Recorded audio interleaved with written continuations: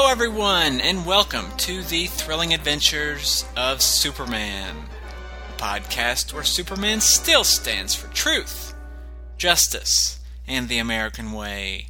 My name is Michael Bradley, and this is episode 88. This episode, we will begin our look at the 18th storyline from the Superman radio serial, a colossal 15-part story that actually contains quite a few important moments for the show, as we've covered it to this point. So, it's been a while, and I'd like to ask where you've been, but yeah. I do want to apologize for the lack of episodes over the last couple weeks. Work has just been crazy busy. You know, it's weird, even given the commute to and from, I'm actually gone less time than I had been in June and July, where I was working a lot more hours as part of the lead up to the switch. But it's just been really busy in my new position. And that's not really a complaint. I do enjoy the new post and what I do. In some ways, it's sort of reinvigorated my love of the job.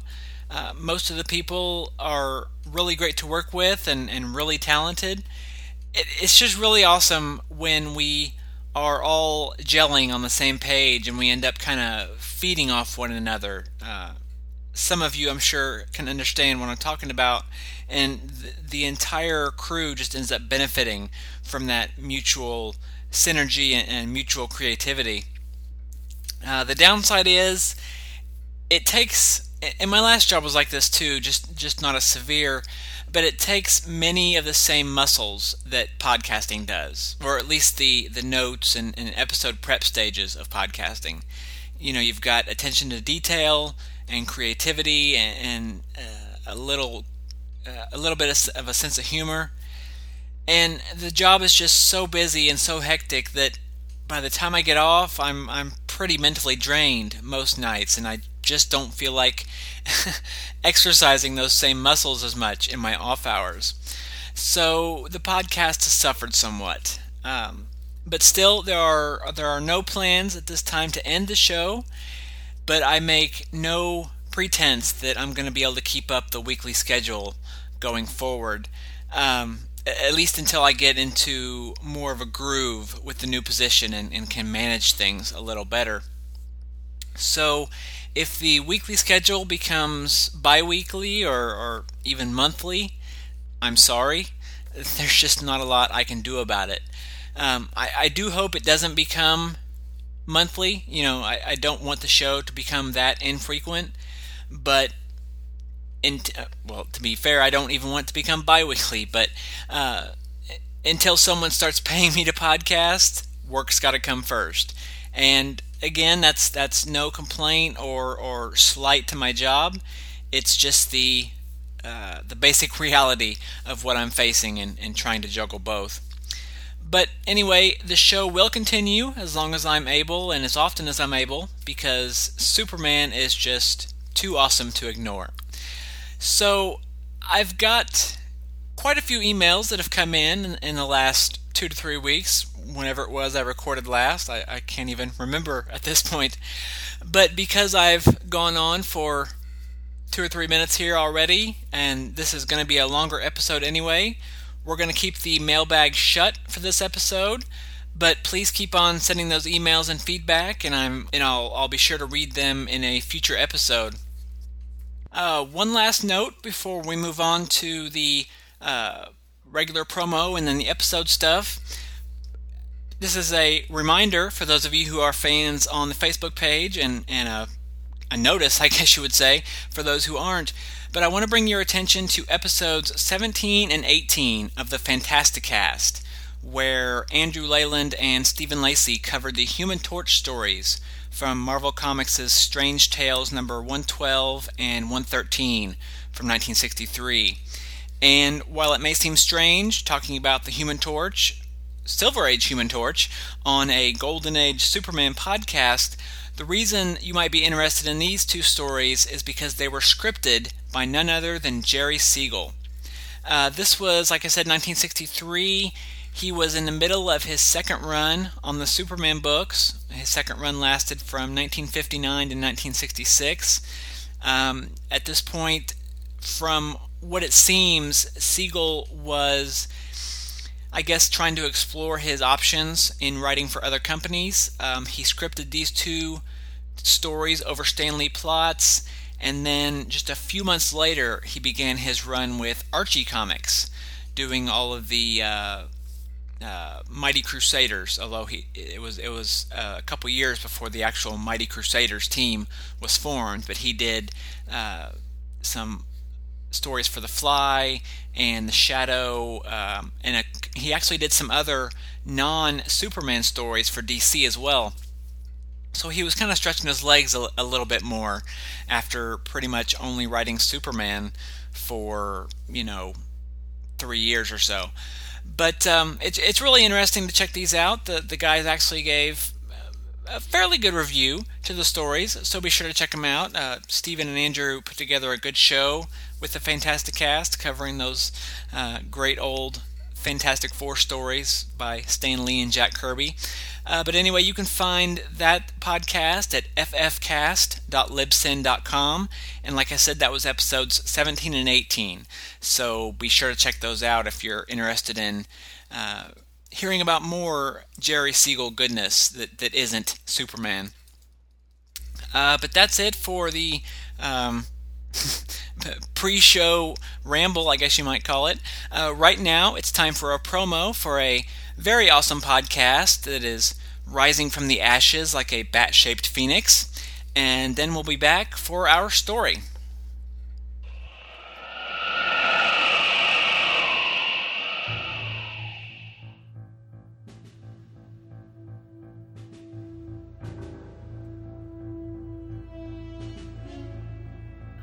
In September of 2011, a new show hit the internet called Bailey's Batman Podcast.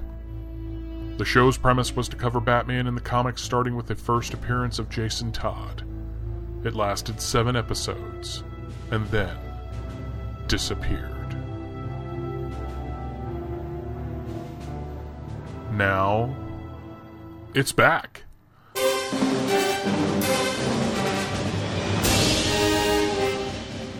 That's right, folks. Michael Bailey here with the news that Bailey's Batman Podcast has returned with a new format and a new release schedule. Before, things were pretty rigid, and I was sticking with just the comic books. Now the show is more casual as I cover what I want to talk about in regards to The Dark Knight when I want to cover it.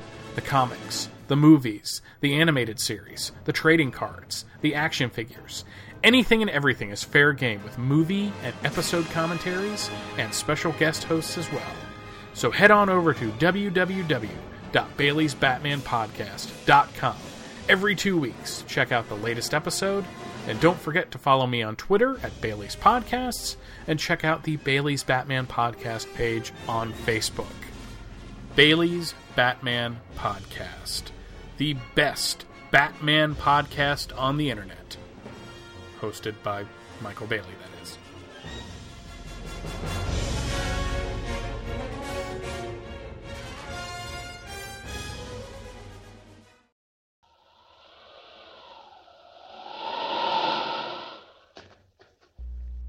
So like I said, this episode we are starting our coverage of the 18th storyline from the radio serial, and it's composed of episodes 103 to 117 of the serial, which aired over the course of a full month from October 7th to November 8th, 1940. There was only one Superman comic during that time, which was Action Comics number 30, which was the focus of last episode, but Superman number 8 came out just a few days after this story ended, so it's kind of all there together. The Sunday newspaper strip wrapped up The Dangerous Inheritance and then launched Superman into a new adventure, while the daily strip started a new storyline on the exact day that this storyline started, and that continued through the end of November, so we'll be looking at that at some point down the road. So coming back to the radio, like I said, this was a 15-episode arc, which is the longest on the radio so far. Because it's so long, we are changing things up a bit, and this episode I will do all of the synopsis. And then next episode will be all of my comments. In future storylines where I need to split it up, I plan to take a chunk of episodes for synopsis and commentary, and then do the rest of the episodes with synopsis and commentary, in the next episode. But I screwed up. I had originally planned to do this storyline all in one episode of the show. But because of all the work issues that I talked about earlier, I decided to split it up. But unfortunately, I had already started, and I had listened to the whole thing and kind of got a good idea of what I wanted to say, and I didn't want my notes on the earlier episodes to taint my thoughts on the later ones or vice versa. So I'm kind of falling back and punting, to use a football term, since the NFL has just started again. But like I said, future episodes will be more sensibly split up. But anyway, like I said, 15 episodes, and here's the intro. As our story opens today, Kent and young Jimmy Olsen, Daily Planet copy boy, are returning home from their amazing adventures in the Caribbean Sea. Summoned back by Perry White, editor of the Daily Planet, they're traveling north in the luxury of a compartment aboard the Thunderbolt, crack streamliner of the Atlantic Railroad. Clark Kent eagerly turns the pages of a late newspaper, while Jimmy looks out the window. Neither one has a thought of danger. But even as the gleaming flyer slows down for a station, a voice from the past, unheard for months, travels over a secret wavelength. Listen. A voice identifying himself as BR makes radio contact with someone known only as YM, reporting that everything is ready and plans have been made for a certain automobile to be met. He starts to talk about a transfer, but YM isn't interested in details.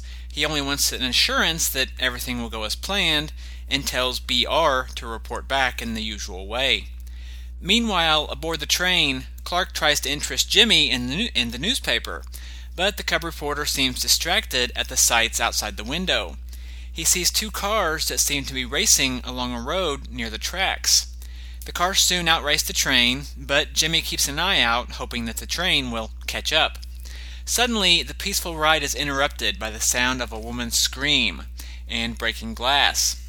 Clark and Jimmy run to the next car to investigate the story and find a window that's been shattered. As the crowd gathers, a sobbing woman tells them she was reading a magazine when something crashed through the window. Another passenger says a doctor will be along shortly, but the woman assures them that she's okay, just frightened. Clark and Jimmy look around the compartment and out in the hall, but seemingly can't find anything that would have crashed through the window. Before they can question it too much, however, the conductor shows up. So Clark and Jimmy say they'll go back to their compartment so they won't be in the way. Jimmy thinks that there's a story and that they should investigate more, but Clark just brushes them off. However, once back at the compartment, Clark explains that there may be other angles to the story. He then tells Jimmy to think about and remember which came first, the woman's scream or the breaking glass. After some thought, they realize her scream came first, which means that her story doesn't quite add up. Clark thinks she wasn't reading a magazine at all, but that it was something she saw out the window that made her scream. Clark then reveals that he found the object that crashed through the window. After pulling it from his pocket, a closer inspection reveals that it's a cloth package containing dozens of precious stones and jewels. Remembering a story from the newspaper about a recent jewel robbery, Clark deduces that it must be the $5 million in gems that were stolen. He then puts them back into the pouch and tells Jimmy to hide it.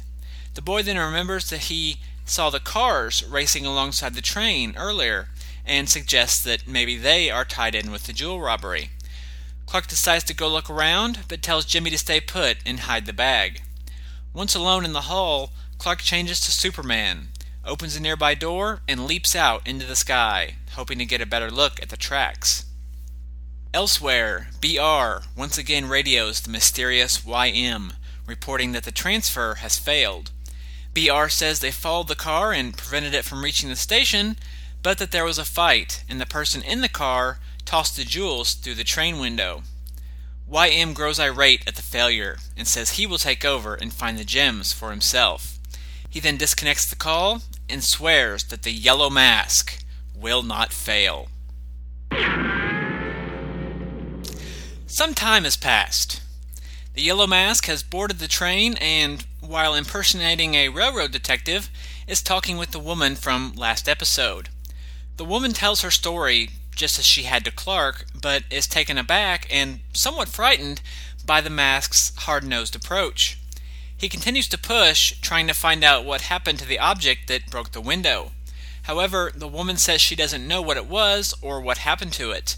All she knows is, after the incident, people came running, including a newspaper reporter and a boy. The Mask inquires about the reporter and the boy, finally getting a physical description and their compartment number. And then he takes his leave, saying he's going to go interview other passengers. Once out in the hall, the Mask speaks to Paul, apparently the latest in his long line of flunkies. Paul has been unable to find the object that crashed through the window, but he did locate the compartment where the reporter and the boy are sleeping, and that the boy is alone. The Mask tells Paul to go through the train and try to find the reporter, who the Mask fears is Clark Kent, and keep an eye on him. Meanwhile, the Mask is going to go have a talk with the boy. Elsewhere, Superman soars through the sky, having combed the highway 100 miles in each direction and found nothing. He's about to head back to the train when he spots a wrecked car on fire. Speeding to the scene, the Man of Steel comes across an injured man, who babbles somewhat incoherently about some jewels and a fight.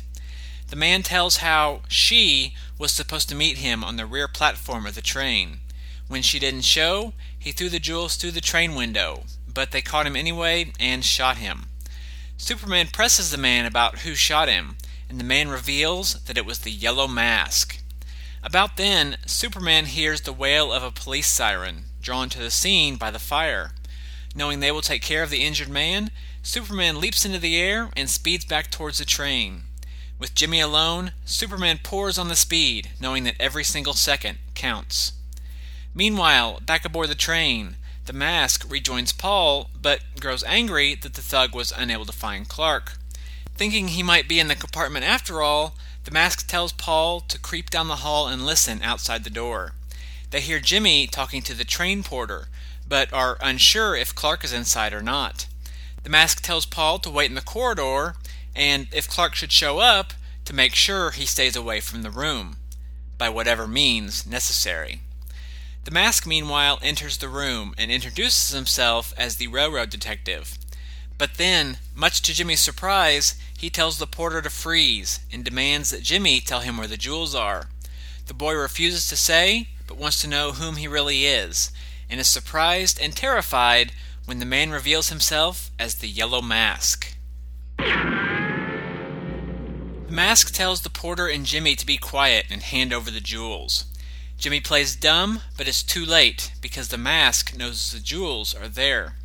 Jimmy bravely stands up to the criminal, telling the Mask to find them for himself. He also warns the Mask better clear out before Clark returns. The Mask starts to get forceful, but then stops short, resorting to a different tactic. He praises Jimmy, saying that he recognizes the boy's bravery. He realizes Jimmy is too brave to hand over the jewels by force, but he says that Jimmy will still hand them over because, while he's brave, he's also loyal. Too loyal to want anything bad to happen to his friend Clark. The Mask tells Jimmy that Paul is waiting out in the hall, and will take care of Clark if he returns. Scared for Clark's sake, Jimmy pulls out the pouch and hands them to the Mask. As the train begins to slow to pull into a station, the Mask turns to leave the compartment, only to be confronted by the woman. She holds the Mask, Jimmy, and the porter at gunpoint and demands that they hand over the jewels. The Mask refuses, but eventually relents when the woman threatens to shoot. She then hits the Mask on the back of the head with the gun, knocking him out, and leaves.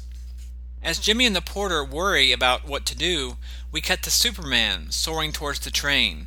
He grabs hold of the side of the train and slips inside, and then hears Jimmy's voice crying out for help. He quickly changes back to Clark and meets up with the boy, who tells him that the Yellow Mask just leapt out the window. Jimmy explains everything that happened in the first half of the episode, and Clark is about to give chase to the woman when Jimmy stops him. He then dumps the jewels onto the counter and reveals that what he gave the mask, and what the mask gave the woman, was only an empty package. Jimmy was afraid that someone might try to steal them, so after Clark left, he had hid them in his pocket just in case. Meanwhile, as Jimmy and Clark wonder about what the thieves will do when they find out they've been duped, the Yellow Mask and Paul speed along the road in a car, chasing after the woman. Suddenly, they see the woman standing in the middle of the road. They bring their car to a halt and demand at gunpoint that she hand over the package. The woman willingly tosses it to them, fully aware that the gems aren't inside. Realizing they've both been tricked and that they both have the same goal, the Yellow Mask proposes that he and the woman work together to take on their mutual enemy of Clark Kent. And the woman agrees, saying that she has a plan sure to succeed because Clark won't have any idea what he's up against. Back on the train, Clark and Jimmy talk, recapping the events of the last 3 episodes. A knock on the door, and Clark receives a telegram from Perry White, telling him to get off the train at Minorville, check into a hotel, and wait for a call from him about an assignment.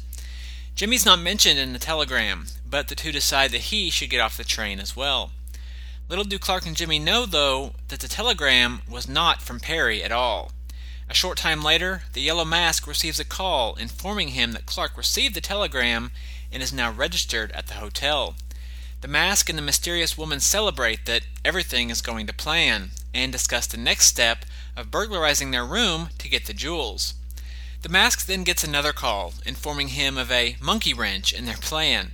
It seems the hotel has a special guest in the form of an international ambassador. The hotel has arranged for police on every floor for added security during the ambassador's visit. Since the Mask and his men are all known to police, the woman says she'll have to handle the job herself. She then tells the Mask to call his accomplices and enlist 2 men and a woman to aid in her plan. At the hotel, Clark locks the jewels in a wall safe as he and Jimmy are settling in. They weren't able to get a double room, but their rooms are connected, surrounded on either side by the ambassador's secretary and a minister, so they should be safe enough. Clark wonders about the assignment and hopes Perry will call soon. He then tells Jimmy that they should be getting to bed when they hear a racket out in the hall. Jimmy peeks out the door and Clark asks the room clerk, who explains that a particular guest, a woman paralyzed from the neck down, needed a large room, so the Reverend has given his up. The clerk apologizes, saying that he knows that Clark was concerned about who was roomed next to them, but assures that there's nothing to worry about. Satisfied, Clark and Jimmy say goodnight and head to their separate rooms and prepare to settle in. Shortly later, however, once Jimmy falls asleep, the mysterious woman creeps into Jimmy's room and finds the wall safe, laughing to herself at how easy it will be to crack it. The next morning, Jimmy is awoken by the hotel's wake-up call, but he and Clark are shocked to see the safe door open and the jewels gone. The two head to the lobby, wondering how the jewels could have been stolen without waking either one of them. Clark dismisses the idea, saying that it could have been anyone in the neighboring rooms. Clark plans to report the theft at the desk and then wait for the call from Perry, who Clark had apparently called earlier before Jimmy woke up and left a message. Before they get to the desk, however, a call comes in for Clark. He tells Jimmy to go onto the clerk's desk and wait, but not to say anything about the jewels. Once alone, Clark answers the phone and tells Perry that they are in the hotel in Minorville, just as he told him in the telegram. But Perry says he didn't send any such wire, laughing it off and telling Clark to hurry home. Clark then meets up with Jimmy and fills him in on the dupe, saying it must have been another ruse by the Yellow Mask. Jimmy responds, saying that while Clark was on the phone, he overheard the clerk saying that when he went to check on the paralyzed woman earlier that morning, she was gone. All that was left in the room were the gurney, blankets, and a set of burglar tools. Jimmy is sure the woman was really the mysterious woman from the train and that she stole the jewels from the wall safe. Figuring the woman left on the early train to head back towards the city, Clark says the only way to beat her there is to fly, and the two rush off to the airport in hopes of hiring a plane. A short time later, Clark and Jimmy are winging their way towards the city in a rented plane. They see the Parkway building, a 30-story tower that, while abandoned, has become a city landmark, and know they are near the city. Clark tries to land the plane, but is caught in a crosswind and is unable to turn. He struggles for all he can to guide the plane through the thick fog as the motor starts to miss out, eventually dying completely. The plane hurtles downward, driven faster and faster by the strong wind. Jimmy panics, but Clark, ever cool as a cucumber, assures the boy that everything will be okay and is able to safely steer the plane down into a marsh. Sometime later, Clark and Jimmy arrive at the train station, intent on following the mysterious woman, hoping that she will lead them to the Yellow Mask. They follow her on the subway train and try to stay out of sight while still keeping an eye on her. However, as the train goes through a tunnel, the lights in the train go out and the train comes to a temporary stop. When the lights come back, Clark and Jimmy are surprised to find the mysterious woman has disappeared, once more eluding their grasp.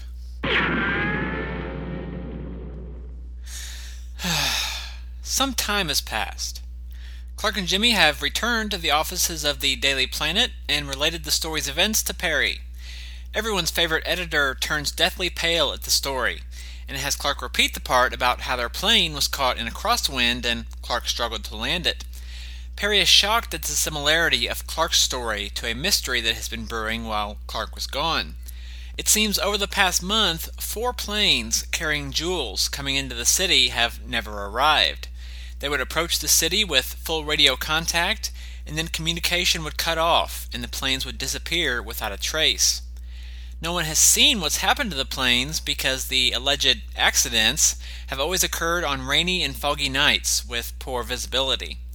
Perry thinks that if the Yellow Mask is behind what happened to Clark and Jimmy over the last few episodes, that he might possibly be behind the other incidents as well.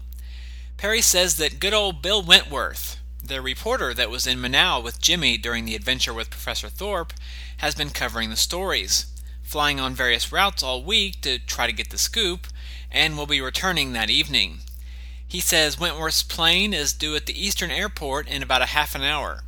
Clark's ears perk up when he learns the plane is coming in from the southeast, and he and Jimmy head out to the airport, hoping to meet the plane as it lands. Elsewhere, a mysterious J.R. delivers a message over shortwave radio to the two unknown parties. He tells them that Y.M. received a message that preliminaries have been carried out. The weather is fog and rain with poor visibility. The plane is coming in, and Y.M. wants all posts to stand by for action. Clark and Jimmy soon arrive at the central control tower of the airport and speak with the chief operator, learning that Wentworth's plane is due at any minute. The chief operator tells them how the control tower equipment has been picking up a strange beam that suddenly appears and disappears just as quickly. They've called in the feds to investigate, and further explains that the towers have picked up the beam each time before one of the planes went missing. A call then comes in that Wentworth's plane is approaching. The chief operator radios back, guiding the plane in personally. Things seem to be going okay when the equipment again picks up the strange beam. The chief operator contacts Wentworth's plane, but the radio goes dead, and the plane disappears, just like the others. A short time later, Clark takes Jimmy for a walk before going back to the office.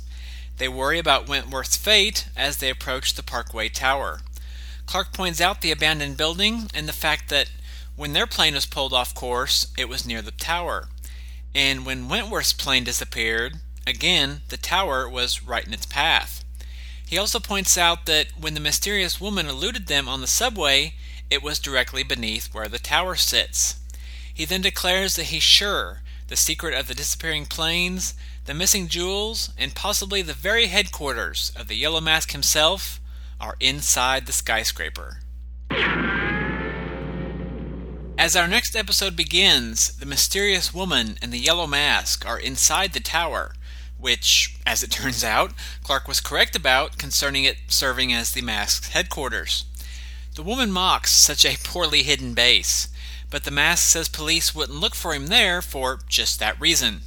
The woman isn't convinced, but changes the subject, anxious to get her cut of the jewels so that she can leave. But the Mask isn't in such a hurry, and tries to persuade the woman to join him on a more permanent basis, offering her power beyond all belief. The woman remains reluctant, and the mask opens a safe, pointing out a treasure in diamonds and rubies. The woman wonders how he got them, and the mask exposits, saying that there's another reason he opted for this particular spot as his base. The land surrounding the building is deep quicksand.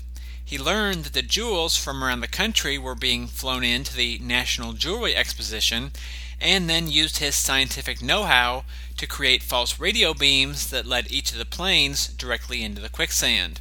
His men then would quickly recover the jewels, and the planes themselves sunk without a trace. The mask says he's only got a 2-man crew right now, but with the money from the jewels, he can get what only money can buy: power. With his monologuing done, the woman steps up. Knowing the mask's forces are few, she seizes the opportunity and holds the mask at gunpoint. She then grabs a conveniently nearby suitcase and fills it with the jewels from the safe. The mask tells her that the revolt is pointless. His men have orders to shoot anyone who tries to leave, and she'll never make it out of the building alive. But the woman forces him to call his men and give the order to allow her to leave. The mask threatens her, saying that she'll regret turning on him because the yellow mask never forgets. And the woman just laughs, saying she hopes not, because she wants him to remember. Remember how he was beaten by a mere woman. She then grabs the key to the room, locking the mask inside, and bids him farewell. Meanwhile, outside, Clark and Jimmy race across the rain-soaked field, recapping as they go. Thinking they hear voices, Clark stops short. He and Jimmy crouch in the shadows and watch the woman exit the building while carrying the suitcase.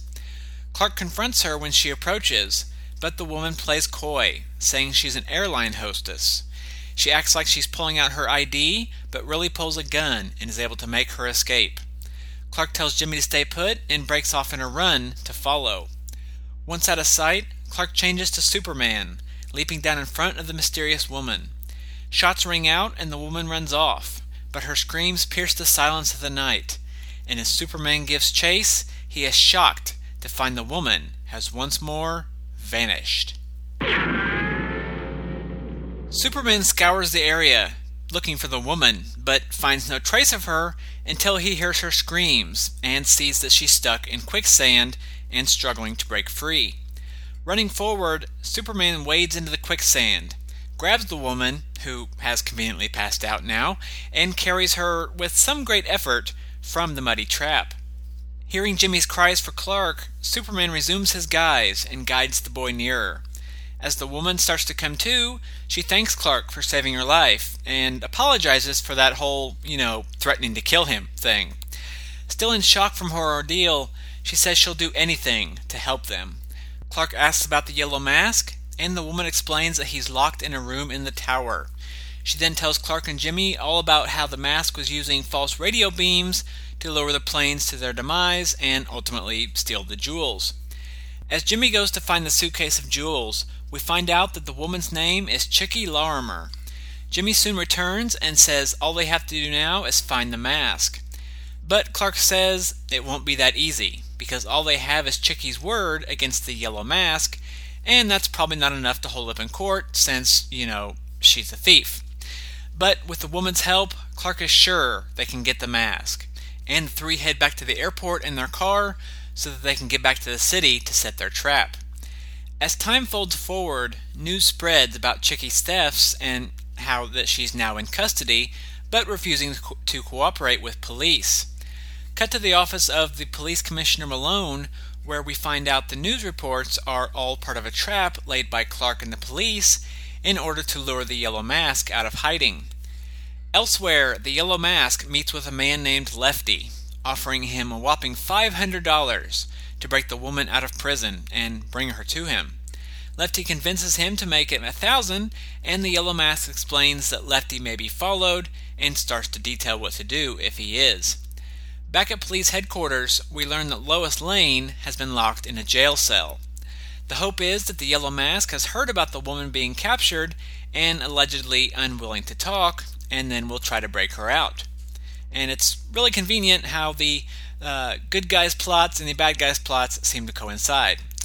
But anyway, when he unknowingly takes Lois instead, Clark will follow and hopefully catch the Yellow Mask. The Commissioner offers to send a police detail as well, but Clark says no, because he and Jimmy will be enough.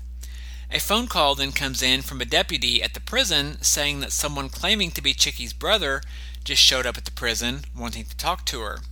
Clark and the Commissioner then take their places outside the front window and watch as Lois is led from the prison and into a waiting car. Taking his cue, Clark then dashes off to follow. Soon, Lefty's car screeches to a halt by a drawbridge. Lefty forces the gatekeeper to open the bridge, but doesn't let him change the signal. Lefty then ties up the gatekeeper before he and his men take off again. A little way back on the road, Clark and Jimmy follow after Lefty and his thugs. As they approach the drawbridge, Clark pours on the speed, not knowing the watery fate that awaits ahead. As they near the bridge, Jimmy sees that it's open, but Clark is unable to stop, and the car crashes through the iron guardrail, plunging deep into the murky waters below. Elsewhere, Lefty's car pulls into the driveway of a dimly lit house. As they pull Lois from the car, she tries to convince them that she's not Chickie, but Lefty isn't buying it and leads her into the home. As Lois laughs, the Yellow Mask berates Lefty for getting the wrong woman. Lois, going along with the plan concocted earlier, says that her name is Helen Taylor. She says that she was in the same cell with Chickie, and Lefty simply grabbed the wrong person. The Mask pushes, wanting to know if she talked about anything with Chickie, and Lois says that Chickie only said that if she got out first, she was to find the Yellow Mask and give him a message. Chickie wanted the Mask to know that she was sorry for stealing the jewels from him, and that she had hidden them under a bush near the Parkway Tower. Lois offers to lead him there, and the Mask says they'll leave at once. But first, Lois wants to use the phone, saying that she wants to call her sister and let her know that she's out of jail. The Mask directs her into the next room, and Lois goes to make the call, while the Mask lets Lefty back in and gets a recap of what went down at the prison. The Mask thinks it's suspicious that no one tried to stop Lefty when he left, and grabs a phone extension to listen in on Lois's call. Overhearing her calling police headquarters, introduced herself as Lois Lane, and asked to speak to the Commissioner, the Yellow Mask realizes that he's been played yet again. Meanwhile, Clark and Jimmy have rented a second car and are driving back to town. Clark makes excuses about how they got out of the water and tells Jimmy that he's sure the Yellow Mask is responsible for the accident. As they stop at police headquarters, the Commissioner is coming out and tells them that he just got a call from Lois. He's now on their way to the Parkway Tower, where 50 officers are already waiting, ready to close in and intercept the Mask. Clark is relieved that everything is going to plan, and the three of them head towards the tower. A bit later, Clark and the Commissioner crouch in the shadows, waiting for the Mask to show up. They're a bit concerned, thinking the Mask should have been there already, when they hear a plane approaching. They don't give it much attention, thinking that it will level off and land at a nearby airfield, but soon realize that the plane is diving right towards them.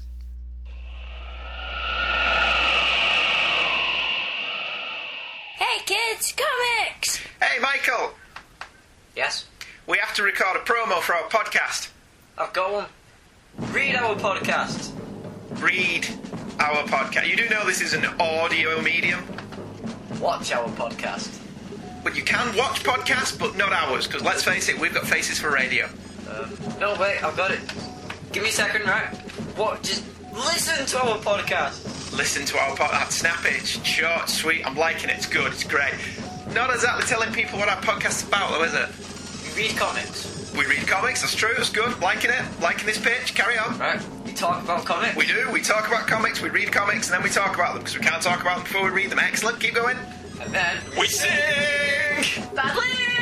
Yes, well, badly is purely subjective, but how many other comic book podcasts do you know where people sing?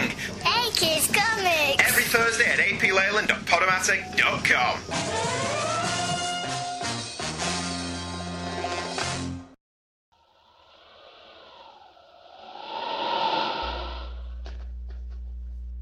Clark, Jimmy, and the Commissioner run for their lives as the plane dives at them and then swoops back into the sky, missing them by mere inches. The Commissioner thinks it might have been an accident, but Clark is far more suspicious. Jimmy then finds a monkey wrench with an envelope addressed to Clark attached. Thinking it might have been tossed from the plane, Clark opens the envelope to find a note from the Yellow Mask. The letter tells how the mask made Lois Lane talk and has discovered their plan. He reminds of the Dyerville flood as an example of his power, and then gives until dawn to return the jewels, or else.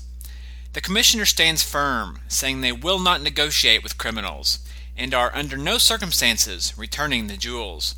He says they'll send out a 3-state alarm and capture the mask the old-fashioned way. But with only 5 hours until dawn, Clark suggests the police search the tower for a lead, and the 3 men head back to the car to return to police headquarters to devise a plan. As the alarm goes out, officers bring in a steady parade of characters suspected to be the Yellow Mask. But unfortunately, none are the genuine article. Seeing the commissioner is stressed, Clark suggests that he get some rest, and once the commissioner is gone, confides in Jimmy that he's a little worried that they haven't heard from Lois yet. After a bit more conversation, Clark decides to take a more proactive approach, and hopes that returning the jewels, or at least a suitcase full of rocks that they're going to pretend are the jewels, will lure the mask out of hiding. He thinks it is best if he goes alone, but Jimmy begs to go, and Clark finally relents, agreeing to include both Jimmy and the commissioner. A short time later, we catch up with the 3 in a car headed towards the predetermined meeting spot. The commissioner is worried that they should have brought officers along, but Clark is confident that they can handle it on their own.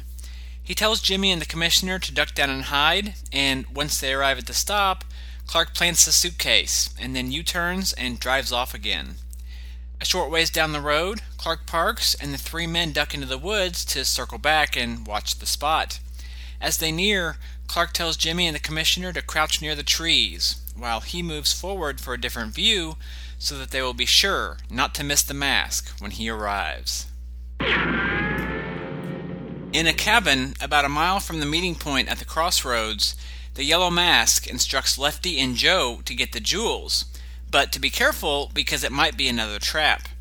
We find out that Lois is resting in the next room and still alive for reasons they don't really get into. Other than the fact that she's Lois Lane, that is. Anyway, the mask follows Lefty and Joe outside, giving them final instructions on measures to take, just in case.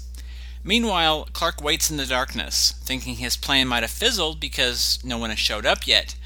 But he soon gets over his sad sackery when he hears Lefty and Joe approach. As they grab the suitcase, Superman leaps from the shadows.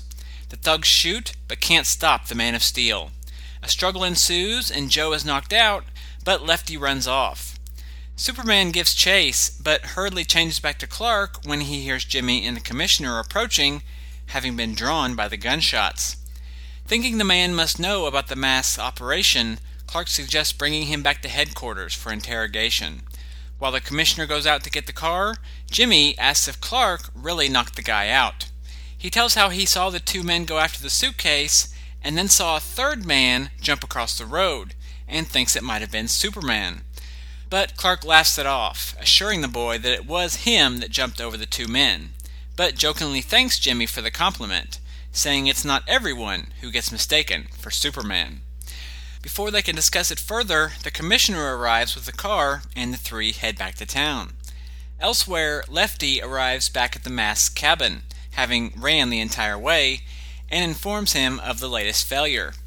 The mask thinks Lefty and his tales of some guy in a costume are crazy, but berates him for leaving Joe behind. Sure Joe will talk and reveal the location of their hideout, the mask thinks they must be ready. He then demonstrates a trapdoor mechanism leading down into a concrete tank, and the 2 thugs leave to make preparations for their likely visitors.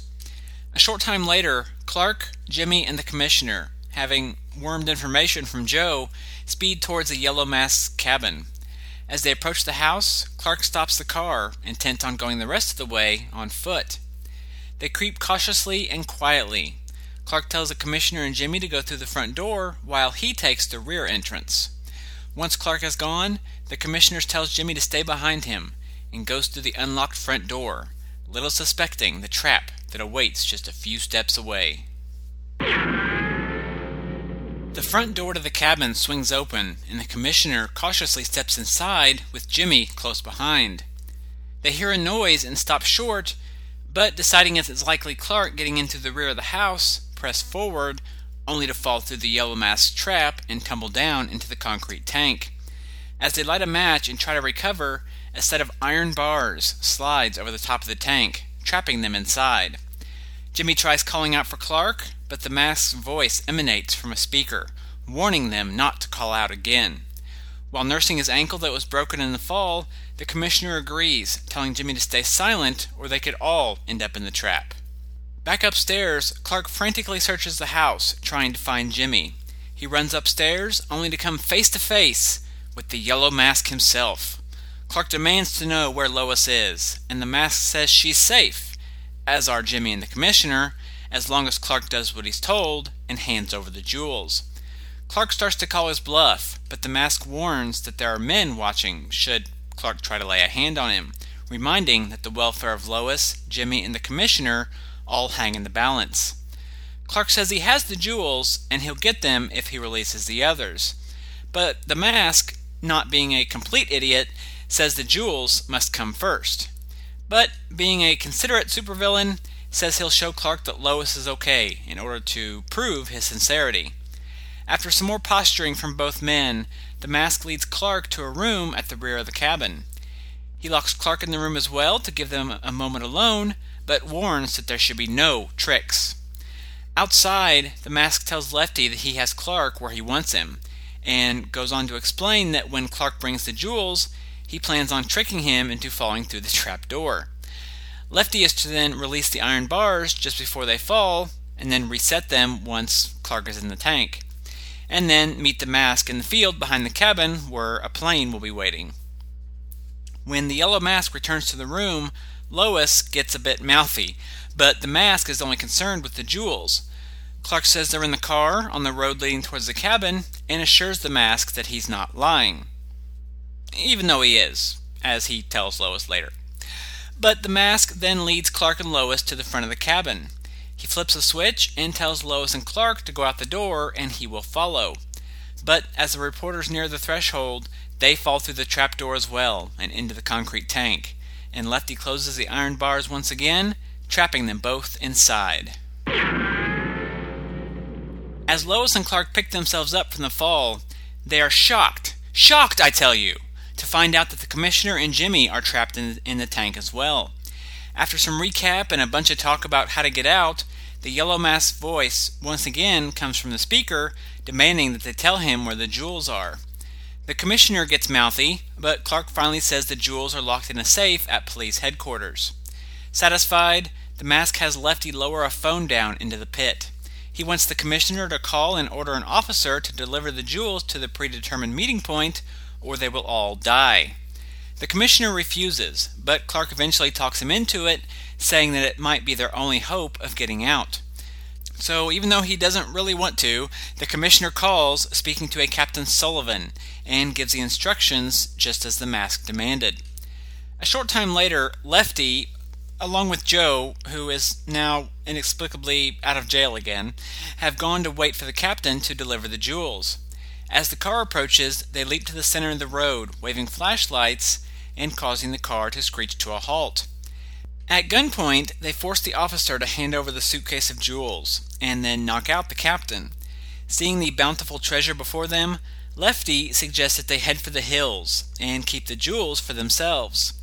And after tossing the captain's unconscious form into the bushes, the thugs speed off in the officer's car, headed towards parts unknown.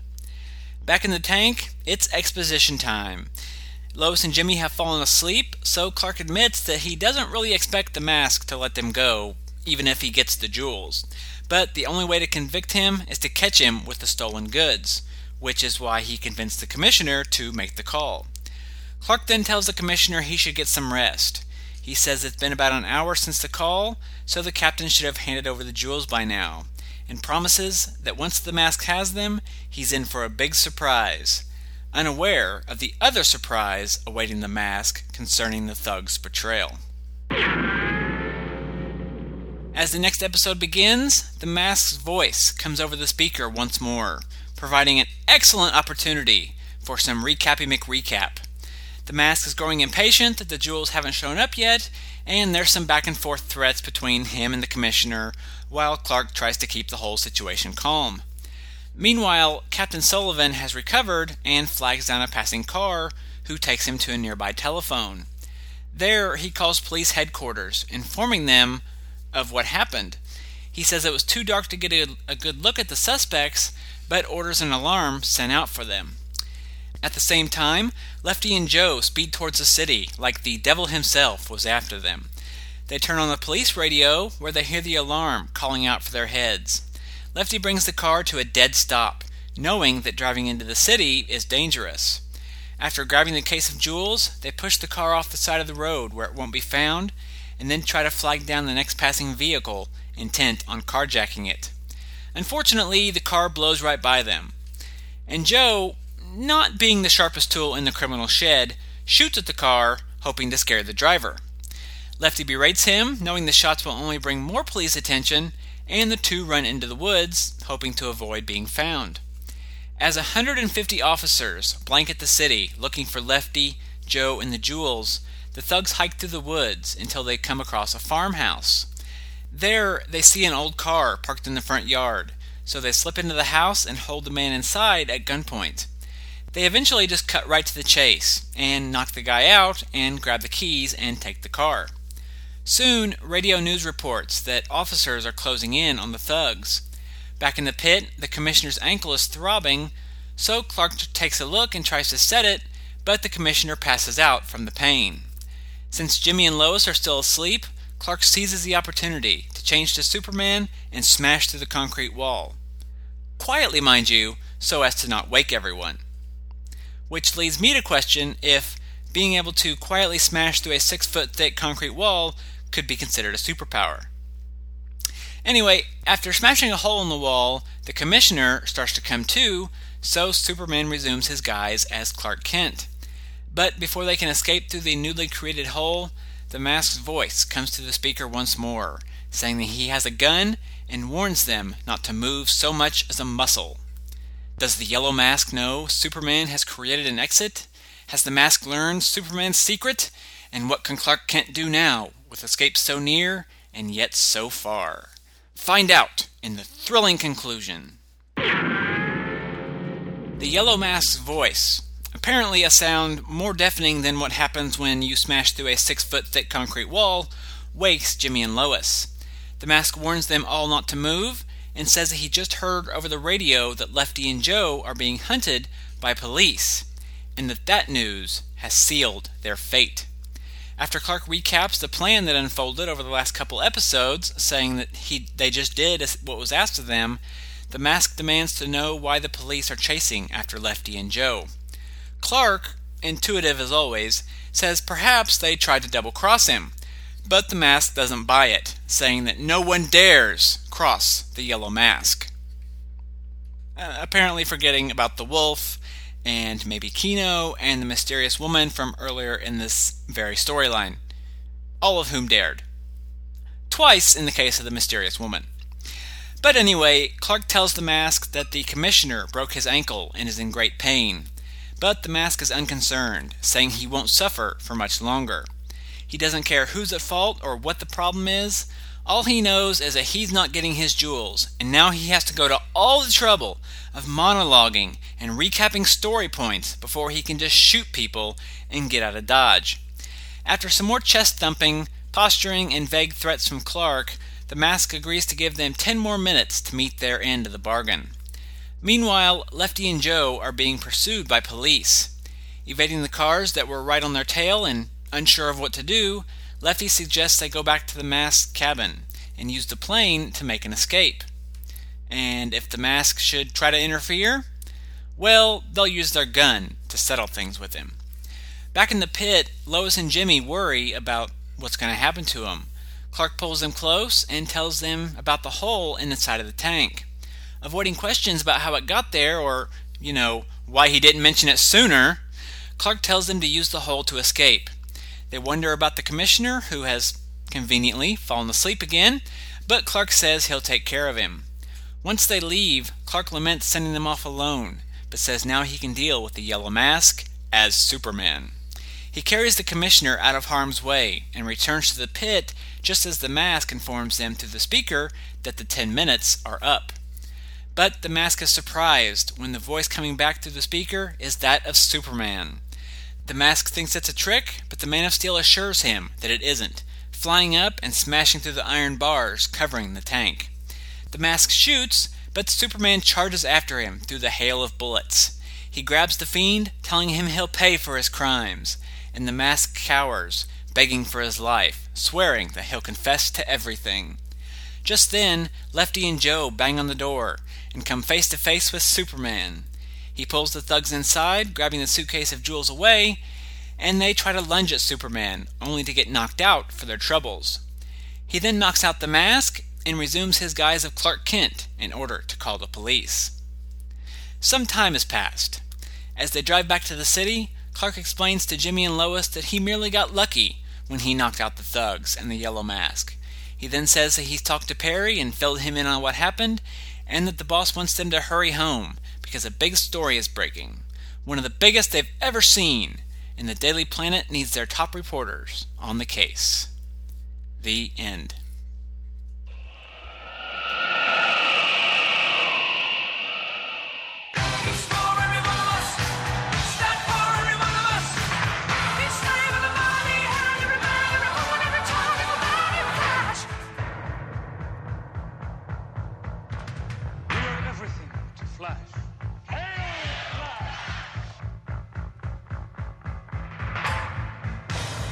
From this day on, let every breed of Mongo live together in peace. Wait, he said Mongo, didn't he? That's wrong character, wrong universe, and wrong galaxy. Hold on just one sec. Here we go.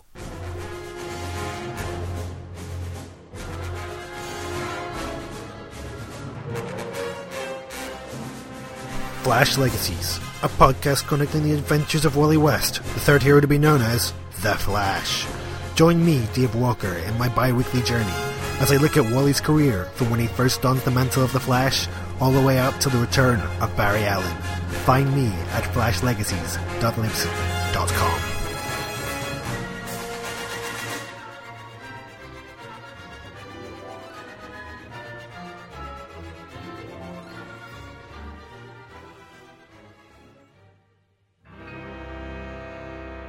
The dawn of an age.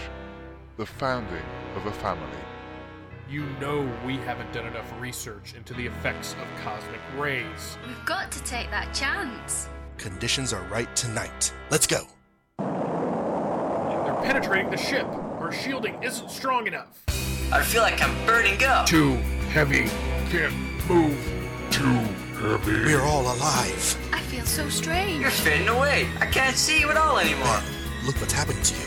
You're changing. Oh, Reed, not you too. What happened to me? To all of us. I can fly. We gotta use that power to help mankind, right? And so was born the Fantastic Four. For soon the Mole Man will have the entire world in his power. I am the mightiest living mortal on Earth, and half mankind shall feel that might. The Fantastic Four. Little do they dream they're but pawns in the hands of Dr. Doom. The Human Torch will be the Puppet Master's next victim. You Earthlings can't change the way I can. That means I'm the most powerful person on Earth. I've been expecting you, for I am the Thinker. I vow never to return, my lord, until the Fantastic Four are no more, and the planet Earth is no more.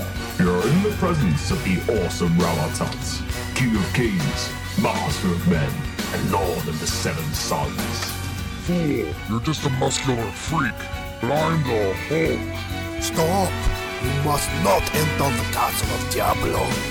My journey has ended. This planet shall sustain until it has been drained of all elemental life. So speaks Galactus. Flame on! It's clobbering time! The Fantastic Four from the very beginning. Witness the origins of a legend. The Fantasticast. ffcast.libsyn.com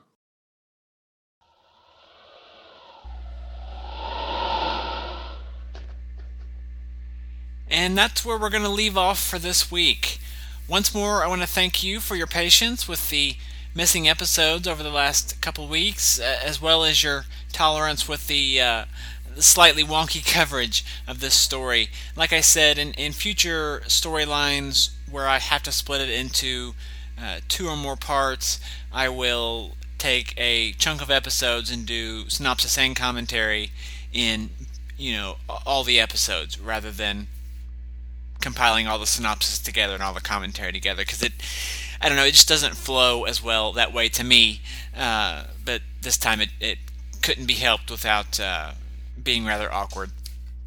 But please come back next episode as we continue our look at the Yellow Mask's fiendish plot, and I offer wall-to-wall thoughts and snarky commentary on this oh-so-wonderful storyline. If you have thoughts on the story before you hear my thoughts, please drop me an email to thrillingadventures@greatkrypton.com. You can also leave comments at the website, which is greatkrypton.com, where you will also find show notes, back episodes, and other Superman-related content on a fairly weekly basis. If you are on Facebook and or Twitter, you can follow the show that way to get updates whenever I have a new episode or show-related news, or you can send me feedback and messages through those sites as well. So, lots of ways to send your feedback if you have any. If you want to subscribe to the show and ensure that you never miss an episode, even with the forthcoming, infrequent release schedule, you may do so via iTunes or the RSS feed. And don't forget about the Superman homepage and the Superman Podcast Network, where you will not only find updates whenever there's a new episode of this show, but all kinds of other Superman-related awesomeness in between. And last but not least, I want to invite you to check out my other podcast, Green Lantern's Light, which I co-host with J. David Weeder and Jeffrey Taylor. With luck, if everything goes to plan, we will have a new episode out in just a week or two, and it'll be a great jumping on point for the title, or for the podcast, excuse me. So get caught up or get on board with that episode. As always, Superman was created by Jerry Siegel and Joe Shuster and is copyright DC Comics. So thanks again for listening to the Thrilling Adventures of Superman, and I will talk to you later. Goodbye.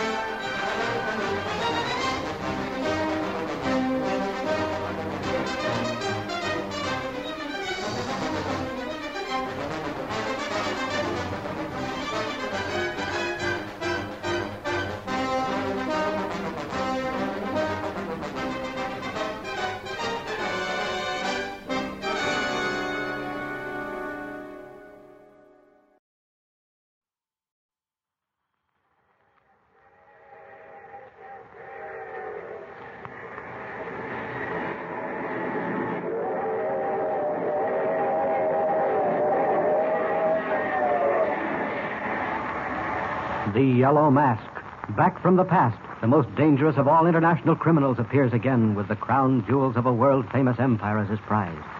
What will happen aboard the train? Who is the mysterious girl? What will Superman find as he soars above the railway line, back along the way they have come? Tune in next time and follow the exciting story with Superman.